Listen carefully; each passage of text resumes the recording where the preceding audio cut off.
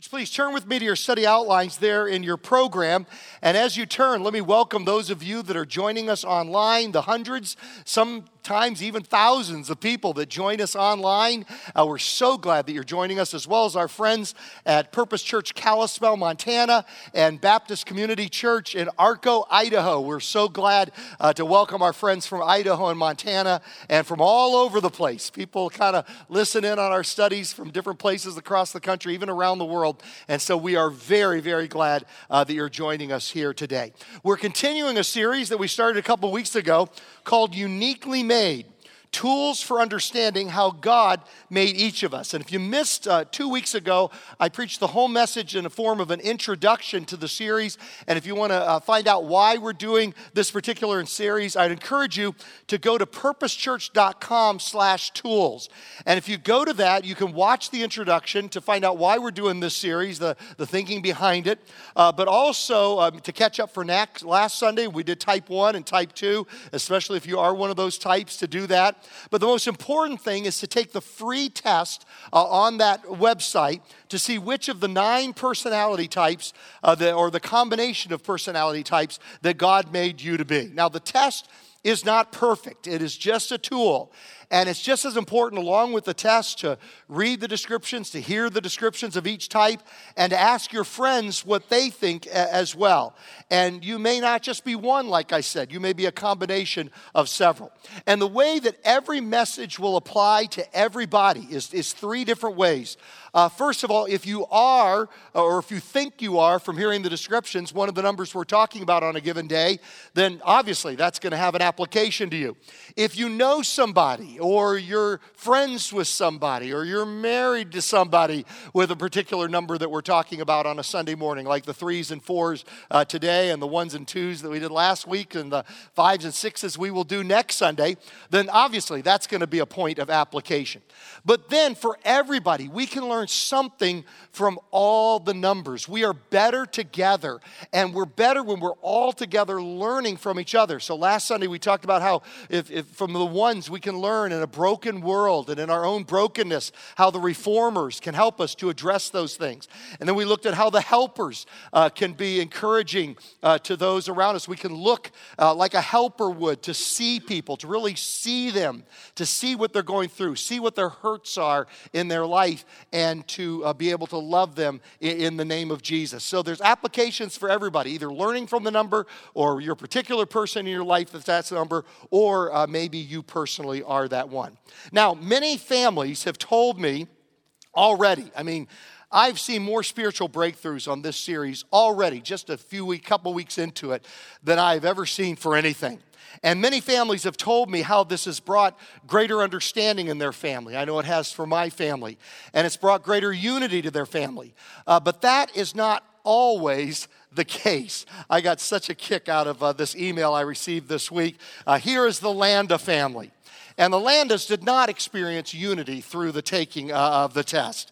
Their father, the father of the family, Michael, he wrote me this: Glenn, up until a few months ago, I knew nothing about what an Enneagram score was, nor did I even care.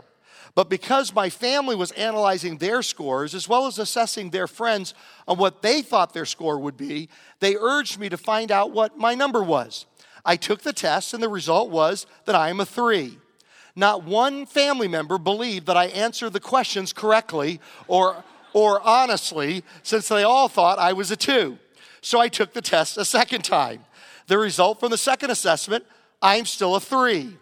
Their general responses to me taking the assessment the second time with my results of being a 3 are below. My daughter, she is a 5. We'll talk about that next Sunday, an investigator. So she had the least amount of pushback on my score, but was just curious about what number I was. She still believes I'm a 2, but no drama involved. My son, since he is a 3, he has given me the most pushback about me being a 3. I'm really not sure if his angst is because he truly believes I'm a 2, or if he is so devastated that he is just like his dad. I'm going with the latter and going to make sure that I remind him at every opportunity, of course, that he is just like me and how fortunate he is that I passed on these great gifts to him. You're welcome, son. My wife, Well, she is a 1, and I'm sure you know what this means.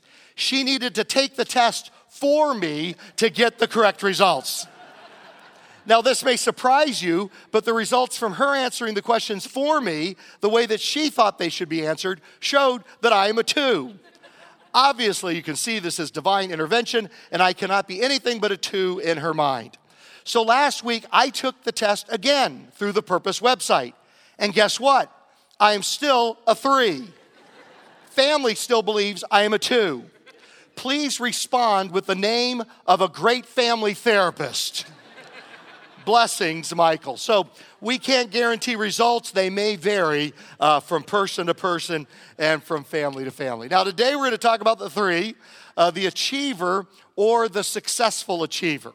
This is the success-oriented, pragmatic type, adaptive, excelling, driven, and one of the things they struggle with is being image conscious. Now, Pastor Lisa and I are both 3s. But she graciously let me take this one, and I'm so grateful that she did. This past week, I was speaking at a pastor's event in Phoenix, and so it kind of wiped out 2 days of my schedule, made the week really jammed. And so I want to thank Pastor Lisa for letting me take the 3 because it has been so easy to prepare for this. It's really easy to prepare for the one that is your number. Now, the main weakness of a 3 is that we try to look better than we are. That's our main weakness. We try to look better than we are. Here's what it's like to be a 3, and see if any of these connect with you in any way. What it's like to be a 3. It's important for me to come across as a winner. I love walking in a room and knowing that I'm making a great first impression on the crowd. The keys to my happiness are efficiency, productivity, and being acknowledged as the best. I don't like it when people slow me down. I know how to airbrush failure so it looks like success. I love that one. I'd rather lead than follow any day. I am competitive to a fault. I can find a way to win over and connect with just about anyone. I'm a world champion multitasker. I keep a close watch on how people are responding to me in the moment. It's hard for me to not take work along on vacation. Now, no elbows into the ribs, all right? Kimberly and I had an interesting, we're not going to call it a fight. Let's call it a discussion about this midway through our last vacation. We had quite a discussion on it. It's hard for me to name or assess my feelings. Sometimes I feel like a phony. I love setting and accomplishing measurable goals. I like other people to know about my accomplishments. I like to be seen in the company of successful people. I don't mind cutting corners if it gets the job done more efficiently. People say I don't know how or when to stop working. I'm so glad that Kimberly is up watching the grandchildren in Seattle because she would be saying inappropriate things, shouting them from the audience if she were here. Here's my favorite quote for the 3s. It's from Noel Coward. He says, "Work is more fun than fun." Any 3s want to say amen to that? Work is more fun than fun. Kimberly complains all the time that I don't have any hobbies. And I say to her, who needs a hobby when you have the church? I mean, what's a more fun hobby than Purpose Church? This is as fun as it gets. Now, how many of you think even a little bit of you might be a 3? How many of you connect with any of those? Let me see. Okay, this is great. Any of you? All right, I see people holding people's hands up. I saw that, Casey. Holding Tracy's arm up on that. Absolutely. Okay, anybody else on the balcony? Okay, I just want to get a chance. How many of you think that you might know a 3? Let me see your hands. How many of you think you might? Okay, almost everybody seems to know a 3. Our son-in-law, Kenny, is a 3, and there were subtle signs of this when he was a child, okay? His parents begin to pick up subtle hints. This is what's called a 3 in the making, all right? So now, here's about 3s. 3s are driven and success-oriented, sometimes to the point of caring more about how they appear to others than they should. Their core fears are being exposed as or thought of as incompetent, insufficient, or worthless, failing to be or appear successful. Their basic desire is to make a difference in the world. Now, how I typically communicate, if you are a three, how do you typically communicate? When threes are healthy, they are clear, straightforward, confident, motivating, efficient, focused on solutions, and encouraging. Now, we've done Bible characters with each one of these. Paul, last week with Pastor Eric, was an example of a reformer. Martha, that I did, was a helper. Pastor Lisa, by the way, she's got a great one coming up, just awesome. And they couldn't be more different, could they? And I'm so grateful that she gave me the three, but she does an amazing job with the four coming up. Moses is an excellent example of a three. And she's going to do David with the four. Some historians consider Moses possibly the greatest leader to ever live. To take that huge number of people from a life of slavery and over 40 years to form them into a functioning nation was just a tremendous accomplishment. And so when Moses was a healthy three, he was absolutely amazing. And there's so many examples as you go through the story of Moses that I could give. Let me just give you a couple. Exodus 18, verse 13. The next day Moses took his seat to serve as judge for the people, and they stood around him from morning till evening, because for Moses, work was more fun than fun. When his father-in-law saw all that Moses was doing for the people, he said, "What is this you're doing for the people? Why do you alone sit as judge while all these people stand around you from morning until evening?" Moses answered him, "Because the people come to me to seek God's will." This is God's will. Who can stop working when it's God's will? Whenever they have a dispute, it's brought to me, and I decide between the parties and inform them of God's decrees and instructions. Moses' father-in-law replied, "What you are doing is not good. You and these people who come to you will only wear yourselves out." You threes in the room, or the threes that you know, you got to watch out that they'll wear themselves out. The work is too heavy for you. You cannot handle it alone. Listen now to me, and I will give you some advice, and may God be with you. You must be the people's representative before God and bring their disputes to him. Teach them his decrees and instructions, and show them the way that they're to live and how they're to behave. But select capable men from all the people, men who fear God, trustworthy men who hate dishonest gain, and appoint them as officials over thousands, hundreds, fifties, and tens. Have them serve as judges for the people at all times, but have them bring every difficult case to you. The simple cases they can decide themselves. That will make your load lighter, because they'll share with you. So it'll prevent you burning out. But then the next verse, it'll prevent burnout from him. If you do this, and God so commands, you'll be able to stand the strain, and all these people will go home satisfied. See, that's twofold. You won't burn out, and number two, the people will be ministered to. When we fail to delegate like we should to other people, when we fail to do that, we'll break under the strain, and people will not be satisfied. Their needs will not be met. But if you do what I'm saying, Jethro, his father-in-law says, you'll stand up under the strain, you'll be healthier, and the people will be more effectively ministered to. Moses listened to his father-in-law and did everything he said. He was so humble.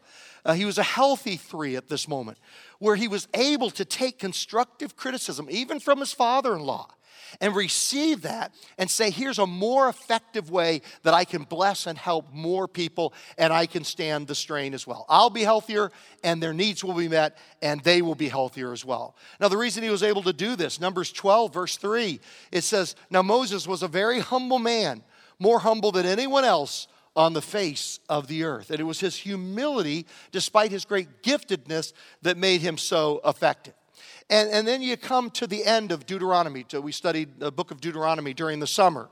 And we saw how when a three is healthy, they're able to encourage, they're secure in themselves, so they're able to raise up other leaders. They're able to share the load. They're able to equip the younger generation or others coming up after them, and able to share the load with them so that they can minister and they can learn as well. And he did this with Joshua. It says, "Then Moses summoned Joshua and said to him in the presence of all Israel, Be strong and courageous, for you must go with this people into the land that the Lord swore to their ancestors to give them, and you must divide it among them as their inheritance. The Lord himself goes before you and will be with you. He will never leave you nor forsake you. Do not be afraid. Do not be discouraged. That's a healthy 3. Now, when 3s are unhealthy, they can be self-promoting, impatient, with emotional or lengthy conversations. They can get angry or short-tempered when frustrated.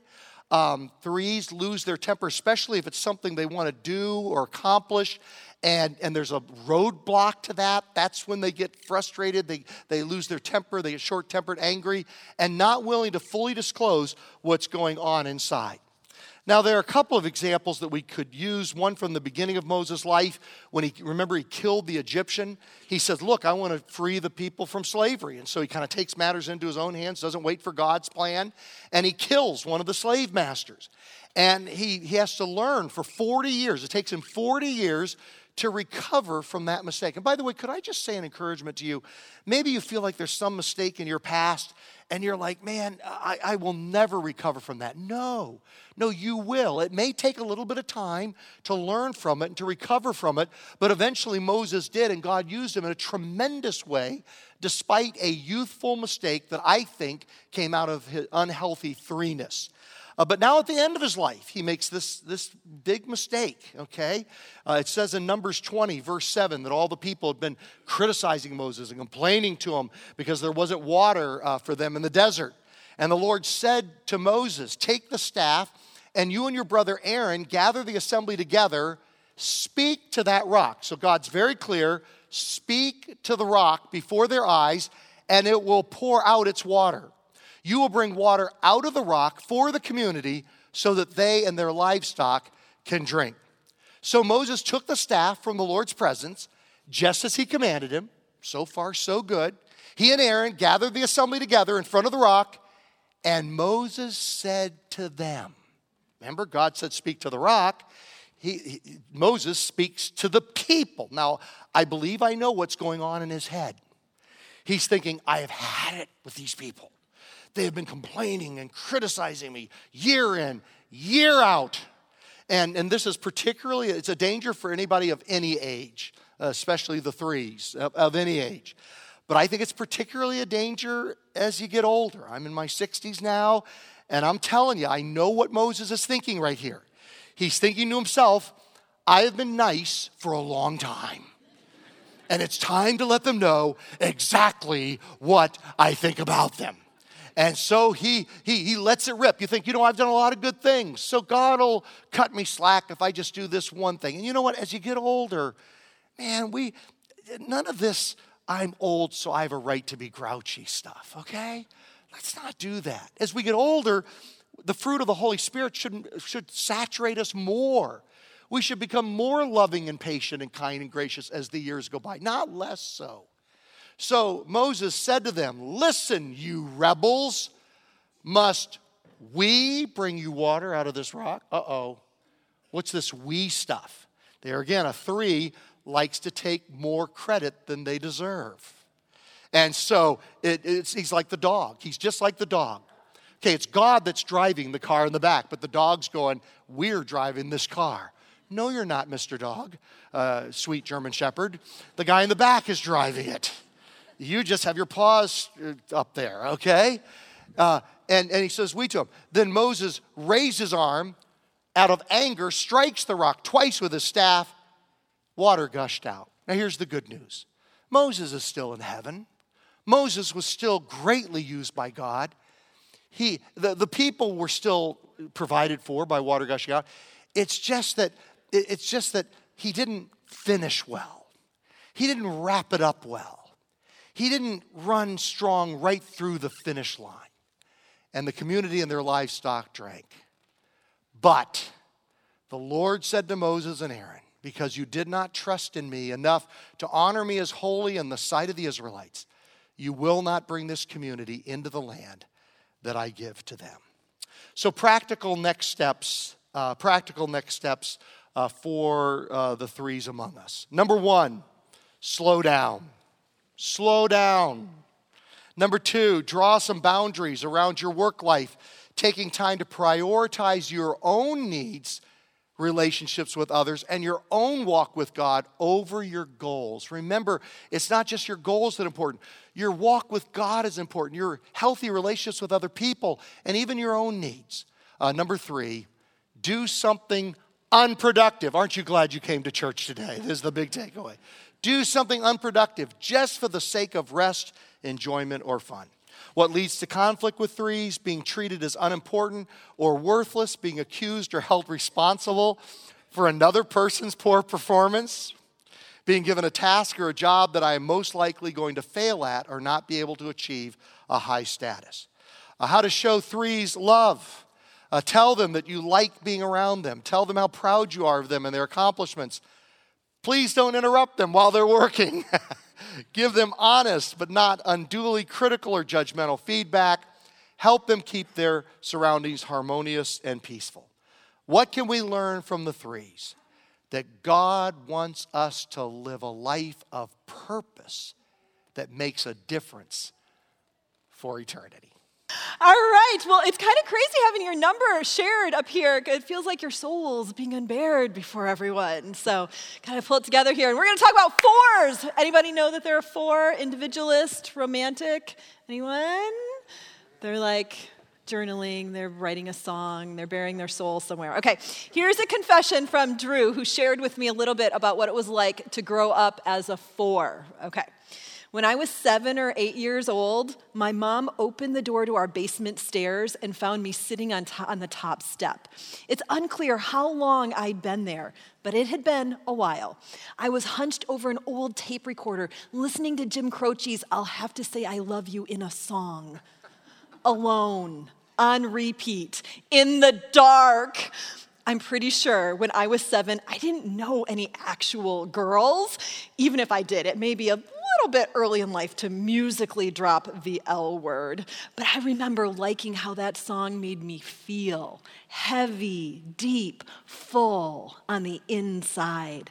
I was in another world, one inside me that felt bigger and more colorful than real life, where someone had hooked an electric wire to my soul and hit the juice. My parents didn't know about the Enneagram back in 1989. If they had, it would have been pretty clear to them what was up. I was a 4. All right, our 4s, we love our 4s. The 4s are the ones who cry every time they watch The Notebook, and they've watched it 1,000 times, right? The 4s, okay, this is their motto from Doctor Who, okay? This is like some words that they love. What's good about sad? It's happy for deep people, all right? They love this stuff. They are big on the inside. So if you are raising a 4, hang in there, all right? It can be an emotional ride. But our 4s are fabulous. They are created to feel deeply. They are, sometimes they just beat to a different drum. Sometimes they beat even without a drum. They make up their own instrument, right? And that's okay. That's good for our 4s. They are our creatives. Sometimes when we're raising kids, man, are we tempted to raise kids to be little mini me's rather than to be the people that God has created them to be. So 4s, they are introspective, they are reflective, they are sensitive, they are dramatic. They feel a lot on the inside. They're big on the inside. Pastor Glenn was talking about 3s. 3s, we're kind of big on the outside. 4s, they're big on the inside. They feel all the feels.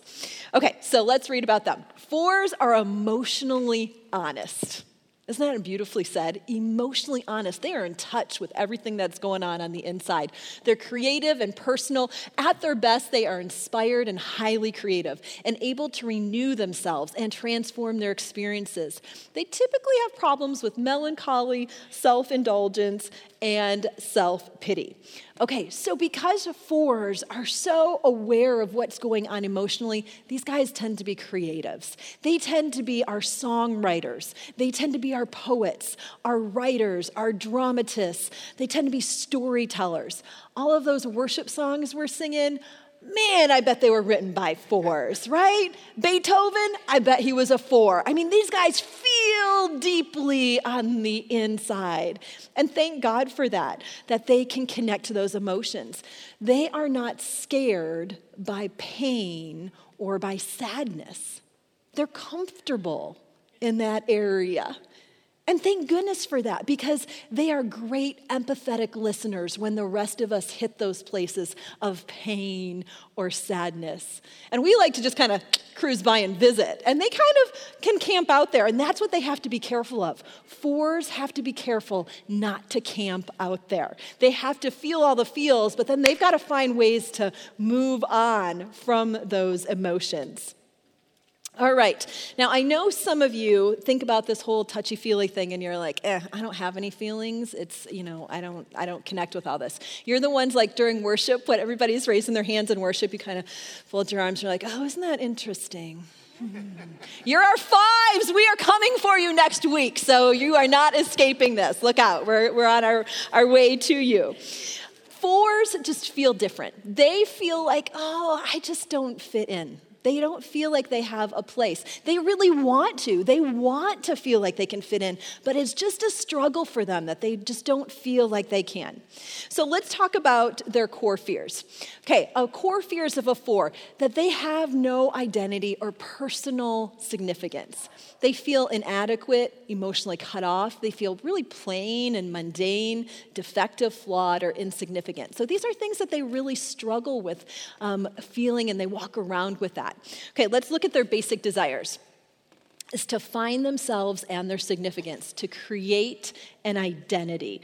This is something that they're constantly looking for, and this is why when a four finds Jesus, it is a beautiful thing, because they find their identity as a child of God. They find their purpose as being uniquely made in how God has called them for a particular mission or passion or calling in their lives.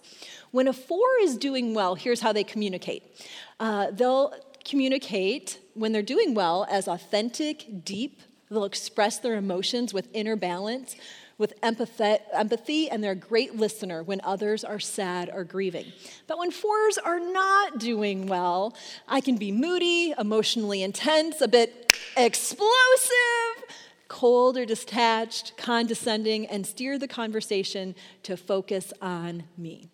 So fours' big kind of like core sin that they struggle with is envy. They basically want to be anybody else but themselves. They want to be everybody else. So for a four, they're looking at all the other numbers and they're like, man, I wish I was a one. So like, I could be right all the time. I wish I could be a two and be a servant to people. I wish I could be a three and be an achiever. I wish I could be a five and be a deep thinker. I wish I could be a six, and at least then your core fear is like fear itself, and that just seems to make sense. Or maybe I could be a seven and I could have a good time. I could be an eight and tell people like it is, or I could be a nine and just be a peacekeeper and take a nap. All those things sound good. Fours struggle with being envious, and they struggle with identity. But honestly, we all struggle with these things at some level too. We all struggle with envy, and we all struggle with identity. Now, fours are so cool because they really connect deeply to the heart of God. And there's a person in Scripture that was known as the man after God's own heart. And he was brilliant, and he was uniquely made. He was a unique leader that God put into leadership for the Israelites because he was a warrior, and he was also a poet. He carried a weapon in one hand, and he carried a harp in the other hand. He was just as comfortable leading his men with a war cry into battle as he was weeping openly before the Lord or dancing with unabashed joy before his Creator. His name was David, and he led well. We have so many amazing examples of how David lived and made decisions well. But we also have a moment in time that is captured in Scripture where David's emotions and passions got out of balance with his mind, his morals, and his faith. And when that happened, we see that his fourness became out of balance, and he leaned into his sin nature of envy. You see, one day when David walked away from his day job to kind of peruse out on his balcony, the top of his rooftop, and his passions and emotions got the best of him. He saw a woman that he found attractive that was bathing. And rather than controlling his passions and emotions, he let the sin in his heart gain momentum. He fanned that flame. And when we fan the flame to our sin nature, it tends to run ahead of us. And so he called for that woman, and he slept with her, and she became pregnant. And in an epic story, David then created a scenario to have her husband killed so that she could become his wife. You see, when we let those passions or our sin nature, we fan that flame, sin also often comes together in clumps. They kind of clump together.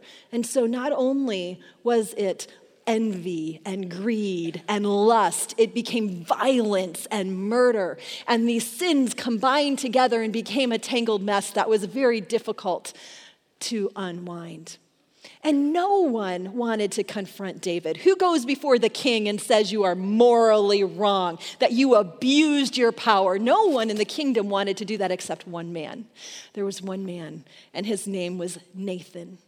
And he was not afraid to go and confront his earthly king because he reported to the king of the universe. And God is so gracious in how he reached out to David. Because if David had been a one, God could have spoken to Nathan and had David convicted and said, "You are not following the law. You are not doing what is right." But he did not say that to David. If David had been a 3, perhaps God would have approached him through Nathan and said, "You are not leaving a successful legacy of being a king. You are not achieving well." But he did not say that because David was not a 3. If David truly was a 4, as I suspect he was, God had such a beautiful way of connecting with the heart of David. He sent Nathan to David, and he said, "David, I need to tell you about 2 men in your kingdom. One is a rich and wealthy man, and he has many sheep in his flock. But there is a poor man, and he owns only 1 sheep. And he has poured his whole life into caring for this sheep. He has taken the small amount of money he has, and he has fed this sheep. He has taken his own cup, and he has given water to this sheep. And at night, he cuddles with this sheep to keep this sheep warm. But when a visitor came to visit the rich and wealthy man, he came into the kingdom, and there was to be a feast for him. And rather than taking a sheep from the vast amount of sheep in his own flock, the rich man said, 'Go to the poor man and take his one lone sheep and slaughter it for the feast.' And as soon as David heard this story from Nathan, he reacted. And this is what he says in Scripture. Then David's anger was greatly kindled against the man. And he said to Nathan, 'As the Lord lives, the man who has done this deserves to die. And he shall restore the lamb 4-fold because he did this thing and because he had no pity.' And Nathan said to David, 'You are the man. Thus says the Lord, the God of Israel, I anointed you king over Israel, and I delivered you out of the hand of Saul. And I gave you your master's house and your master's wives.'" I know. Ooh, it was a different time though, "Master's wives into your arms and gave you the house of Israel and of Judah. And if this were too little, I would add to you as much more. Why have you despised the word of the Lord to do what is evil in his sight? You have struck down Uriah the Hittite with the sword and have taken his wife to be your wife and have killed him with the sword of the Ammonites." God spoke to David in the way he needed to be heard, in the way he needed to hear it. Now, there was big consequences for David's sin, but David was restored to the Lord. Isn't that good to know? That God still restores when we screw up big time, just as David had. Now, with our 4s, if you connect with that or you know someone like that, I'm so grateful that David his story doesn't end there. Because David, we know, as a four, as someone who is so in touch with his emotions, he would go on to write some of the Psalms that we go to the most, when some of us don't even have access to those emotions, or we only feel those marginally sometimes.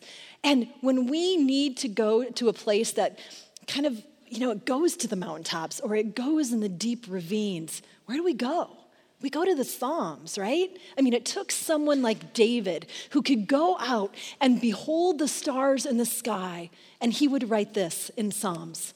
O Lord, our Lord, how majestic is your name in all the earth. When I consider the heavens, the work of your fingers, the moon and the stars which you have set in place, what is humankind that you are mindful of them?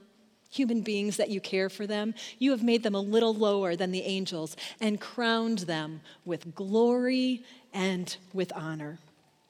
So you may get the idea that fours are just tortured artists who are constantly out paddling their rowboats in the rain while they're journaling, and they're like listening to Dashboard Confessional over and over, right? Okay, thank God there's more to our fours than that. And I, for one, am so grateful for our fours because they really do allow us to see the incredible potential that God has put into the hearts and the souls of humanity, that there is a depth inside that is sometimes hard for a lot of us humans to access, that fours do. And thank God for our fours. They are the people you want in your life when you are going through sadness and pain and hurt, because they'll hang with you there. They're comfortable there, and they will go there with you. All right, so here's some encouragement for our fours. The worship team can come on and head up as we talk about these things. Fours need to avoid putting off things until they are in the right mood. They need to commit themselves to being productive and having some meaningful work in their lives that gives them a sense of purpose and feels like they're contributing to the world. If they wait till the mood is right, they're never going to get there. They need to take action. They also need to hold on to the word enough. For fours, they really struggle with these feelings of envy, and their life can sometimes feel like the eternal quest for the Holy Grail. They're just never getting there. And they need to hold on to the idea that God has given them enough. God has created them to be enough, that Jesus is enough for them. They also need to hold on to the idea of balance. And it's important for those of us who have fours in our life to honor their feelings. Let them feel all the feels. Cry with them. Good cry. But then they've got to be able to move on and do the right thing. For fours, they need to feel your emotions, but follow your faith. Fours need to hold on to that idea. Their emotions are not bad. They can feel all those things, but they can't trust their emotions all the time. They have got to follow their faith. Spiritual disciplines. Now, spiritual disciplines are good for all of us, but they're really good for fours in this way. Spiritual disciplines are things like reading our Bible, memorizing scripture, praying, going to church, participating in your small groups, serving. And these things are not always emotionally riveting for fours, and so it's easy for them to abandon them. But the thing with spiritual disciplines is that they are transformative to our being over a period of time. When we endure those things, when we persevere in those things, they transform our souls. And that is so important for fours. Fours need an emphasis in creativity. They need that outlet. They need to feel that they are part of the creation, that they are part of our Creator. They are making an influence on our world. And then finally, this psalm that David wrote, I praise you because I am fearfully and wonderfully made. This is the theme scripture for our fours that they need to hold on to in all of their desire to be unique and significant, to be reminded by a four in scripture that they were fearfully, created in their mother's womb. We're so grateful. Well, as we get ready to move into our time of worship, I'm just going to invite you. We're going to have some pastors down here in the front during our closing song. And sometimes during a series like this, it can awaken things in us. Maybe there's some things that you feel like you want to confess or pray over, or maybe someone in your family who you know is a 3 or a 4 that you're just having a hard time with right now that you'd like some prayer for. We would absolutely love the opportunity to pray with you during our closing worship song. So let me just pray as we finish up here and head into worship. Jesus, thank you for some time to think about how you've uniquely made us. I'm so grateful as I get to look out here at my brothers and sisters, how cool it is that you are a genius God who made us all different. And today, Jesus, we are especially thankful for our 3s and our 4s. For our spouses and our kids and our grandkids, for our parents, for our friends, for our coworkers.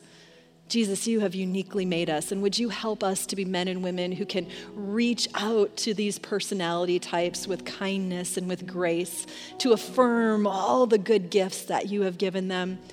And for those of us who are 3s and 4s, oh Jesus, would you help us to yield our rough edges to you so that you can continue to shape us and mold us into your image. We love you, and it's in Jesus' name we pray. Amen.